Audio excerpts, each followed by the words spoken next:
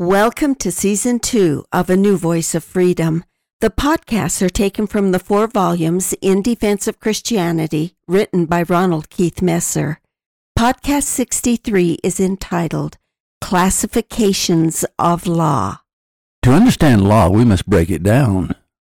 Wherever you have law, you have patterns. Wherever you have patterns, you can apply the following analytical tools so favored by scientists: classification and division, comparison and contrast, cause and effect, definitions, analogies, and metaphors.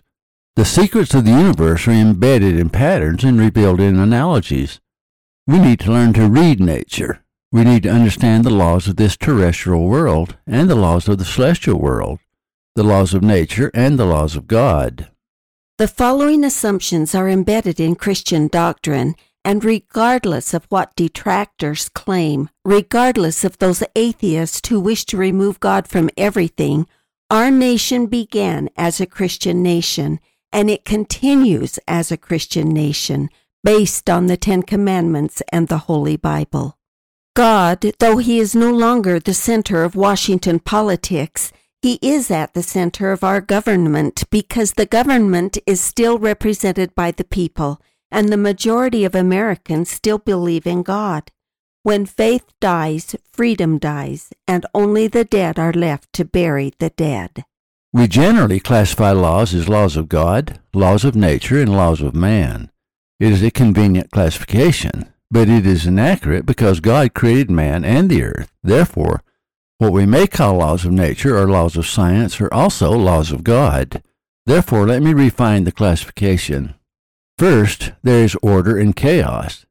Let's think of order as absolute order, and chaos as absolute chaos. The one on the one extreme, the other on the other extreme. Let us define order as a state, principality, power, or kingdom ruled by absolute law. Let us define chaos as an entirely lawless state, which scientists call maximum equilibrium. Where laws exist, freedom and agency exist. Where laws do not exist, freedom and agency cannot exist. Opposition is required for freedom and agency. All of God's kingdoms are ruled by an independent set of laws. Where God lives, there is absolute order. Where complete chaos exists, there is absolute disorder. Our delicate world is dangling on a chain between order and chaos, natural law and spiritual law, natural man and spiritual man.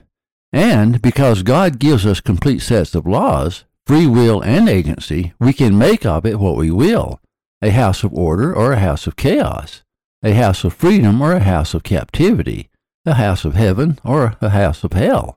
Because our world is sustained by opposites, it is a world of tremendous paradox. We are in a constant battle between temporal law and spiritual law, the natural man and the spiritual man, the temporal body and the immortal spirit, order and disorder, life and death.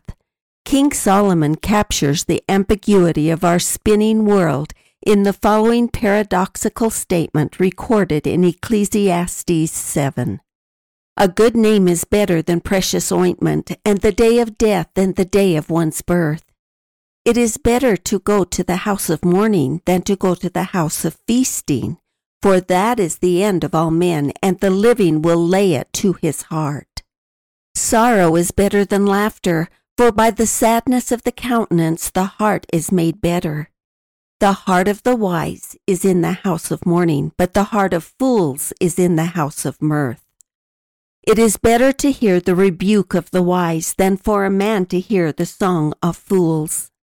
For as the crackling of thorns under a pot, so is the laughter of the fool, that also is vanity.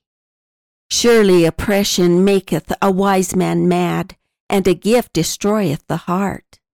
Better is the end of a thing than the beginning thereof, and the patient in spirit is better than the proud in spirit. If we do not understand those verses, we will always chase happiness like the will of the wisp, always reaching but never grasping. We will seek happiness in sin where it can never be found, and we will seek joy in empty laughter where it can never endure. As Solomon said, as the crackling of thorns under a pot, so is the laughter of the fool. this also is vanity. We abhor death, mourning, sadness, rebuke, and oppression. Yet in the grand scheme of things, patience is greater than pride, and we can only learn patience in suffering. Solomon gives us the secret to finding wisdom. He said, I applied mine heart to know and to search and to seek out wisdom and the reason of things and to know the wickedness of folly, even of foolishness and madness. The mind may discern mysteries, but the heart is the seat of wisdom. That which we know is wonderful, but that which we both know and feel is divine and everlasting. Christianity is at its best when resolved in paradox. Why, for example, is death greater than birth? The answer is simple: the resurrection. Whereas everyone will be resurrected, not all will be resurrected with the same light and glory as taught by Paul. The righteous, those who endure to the end, will have an immortal physical body that shines like the sun. They will live eternally with our Savior in a state of infinite joy. Christ said, Then shall the righteous shine forth as the sun in the kingdom of their Father. Matthew 13. That is why Solomon says, Better is the end of a thing than the beginning thereof. Resolution of paradox is the key to understanding life on earth, and we can only do that through the inspiration of the Holy Ghost.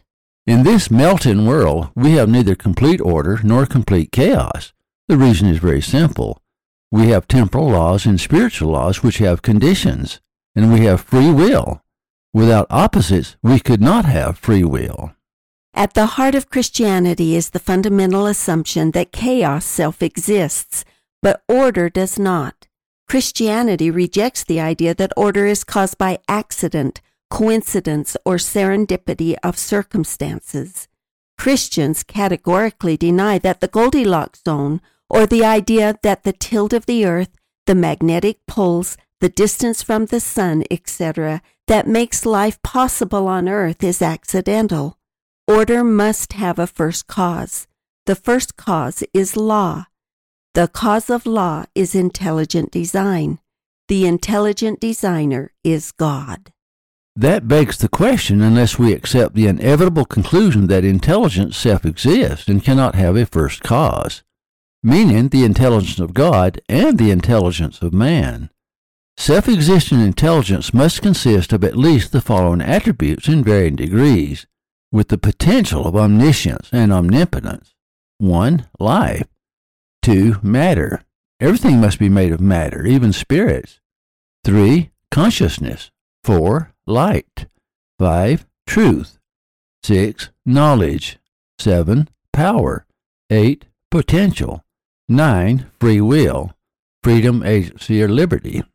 Increase of intelligence, then, must be the expansion of those attributes, and ultimately intelligence or its attributes, light and truth, will be the only dividing factor. That leads us back to law. Let's first establish a classification for law. We have already established that order and chaos are the two extreme opposites. In secular terms, we consider the great opposites to be order and chaos. In Christian terms, we consider the great opposites to be God and Satan, good and evil, virtue and vice. Now let's focus on law. Since our point of view is earth, we shall divide law into two classes, laws of God and laws of man. Because mortal man, and all life on earth for that matter, must contain an immortal spirit, the laws of God are divided into two classes, spiritual laws and temporal laws. It is far beyond the scope of this podcast to discuss the scientific classifications of temporal law. What we owe to our scientists is incalculable. Their accomplishments border on the miraculous, their contributions to knowledge immeasurable.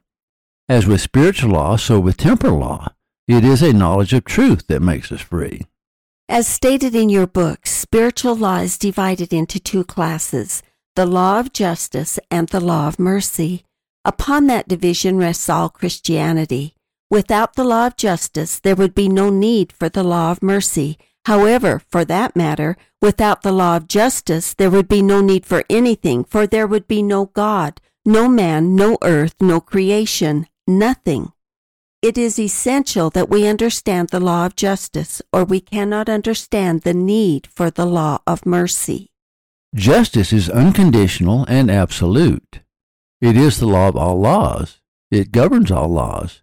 If it were not so, law could not create order out of chaos, because chaos allows for no conditions, no loopholes, no breach, and no compromises. Chaos is absolute. Therefore, the law of justice must be absolute. Break the law of justice and chaos will take over. Chaos is the absence of law. Order is the presence of law. We must understand that to understand free will. All disorder in our world, without exception, is because of violation of law, whether that law is temporal or spiritual. Heaven is a perfect restoration of order. Therefore, all kingdoms of God are ruled by law. Each kingdom has its own complete set of laws that give it its independence. Temporal law is a shadow of spiritual law necessary for mortality. Creation will continue forever. Therefore, there will always be suns, moons, planets, stars, galaxies, etc. As the old die, others take their place. When scientists look into the vast heavens through the Hubble telescope, they see an endless cosmos ruled by entropy. If they looked through spiritual eyes, that is the eyes of faith, they would see the power, glory, and majesty of God in every galaxy, black hole, and dying star. However, because they measure the laws of heaven as they measure the laws of earth, they see the inevitable, maximum equilibrium or a giant heat death. Mortal instruments can never discover immortal worlds. Only through the eyes of faith can they see eternity. Those who cannot discern God in nature on earth will never be able to discern God in nature in the cosmos, even if the Hubble telescope reached to the throne of God. Science may see the body, but science may never see the spirit. Science may measure death, but science may never measure the resurrection. Science may measure entropy, but science may never measure immortality. Science may measure mortal life, but science may never measure eternal life. A child knows more about God than all the scientific treatises in our vast libraries, in our vast calculations, theorems, formulas, equations, hypotheses, propositions, or deductions. However, only that which is spiritual will endure. Paul said, "Therefore, if any man be in Christ, he is a new creature. Old things are passed away. Behold, all things are become new."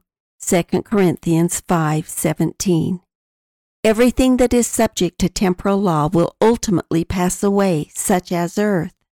Looking for and hastening unto the coming of the day of God, wherein the heavens being on fire shall be dissolved, and the elements shall melt with fervent heat. Nevertheless, we according to his promise look for new heavens and a new earth, wherein dwelleth righteousness. 2 Peter 3:12-13. Lift up your eyes to the heavens, and look upon the earth beneath, for the heavens shall vanish away like smoke, and the earth shall wax old like a garment, and they that dwell therein shall die in like manner. But my salvation shall be forever, and my righteousness shall not be abolished. Isaiah 51:6. All things have a spiritual base, even law.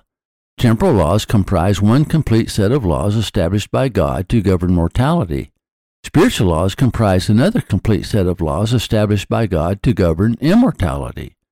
All laws, however, are governed by the law of justice. Spiritual law governs temporal law, and it is through spiritual law that God governs all his kingdoms. It is through spiritual law that things are sanctified, preserved, protected, and perfected, else everything would, as scientists claim, end in a giant heat death. Thank you for listening. Watch for our next podcast. In Defense of Christianity is available at ronaldmesser.com.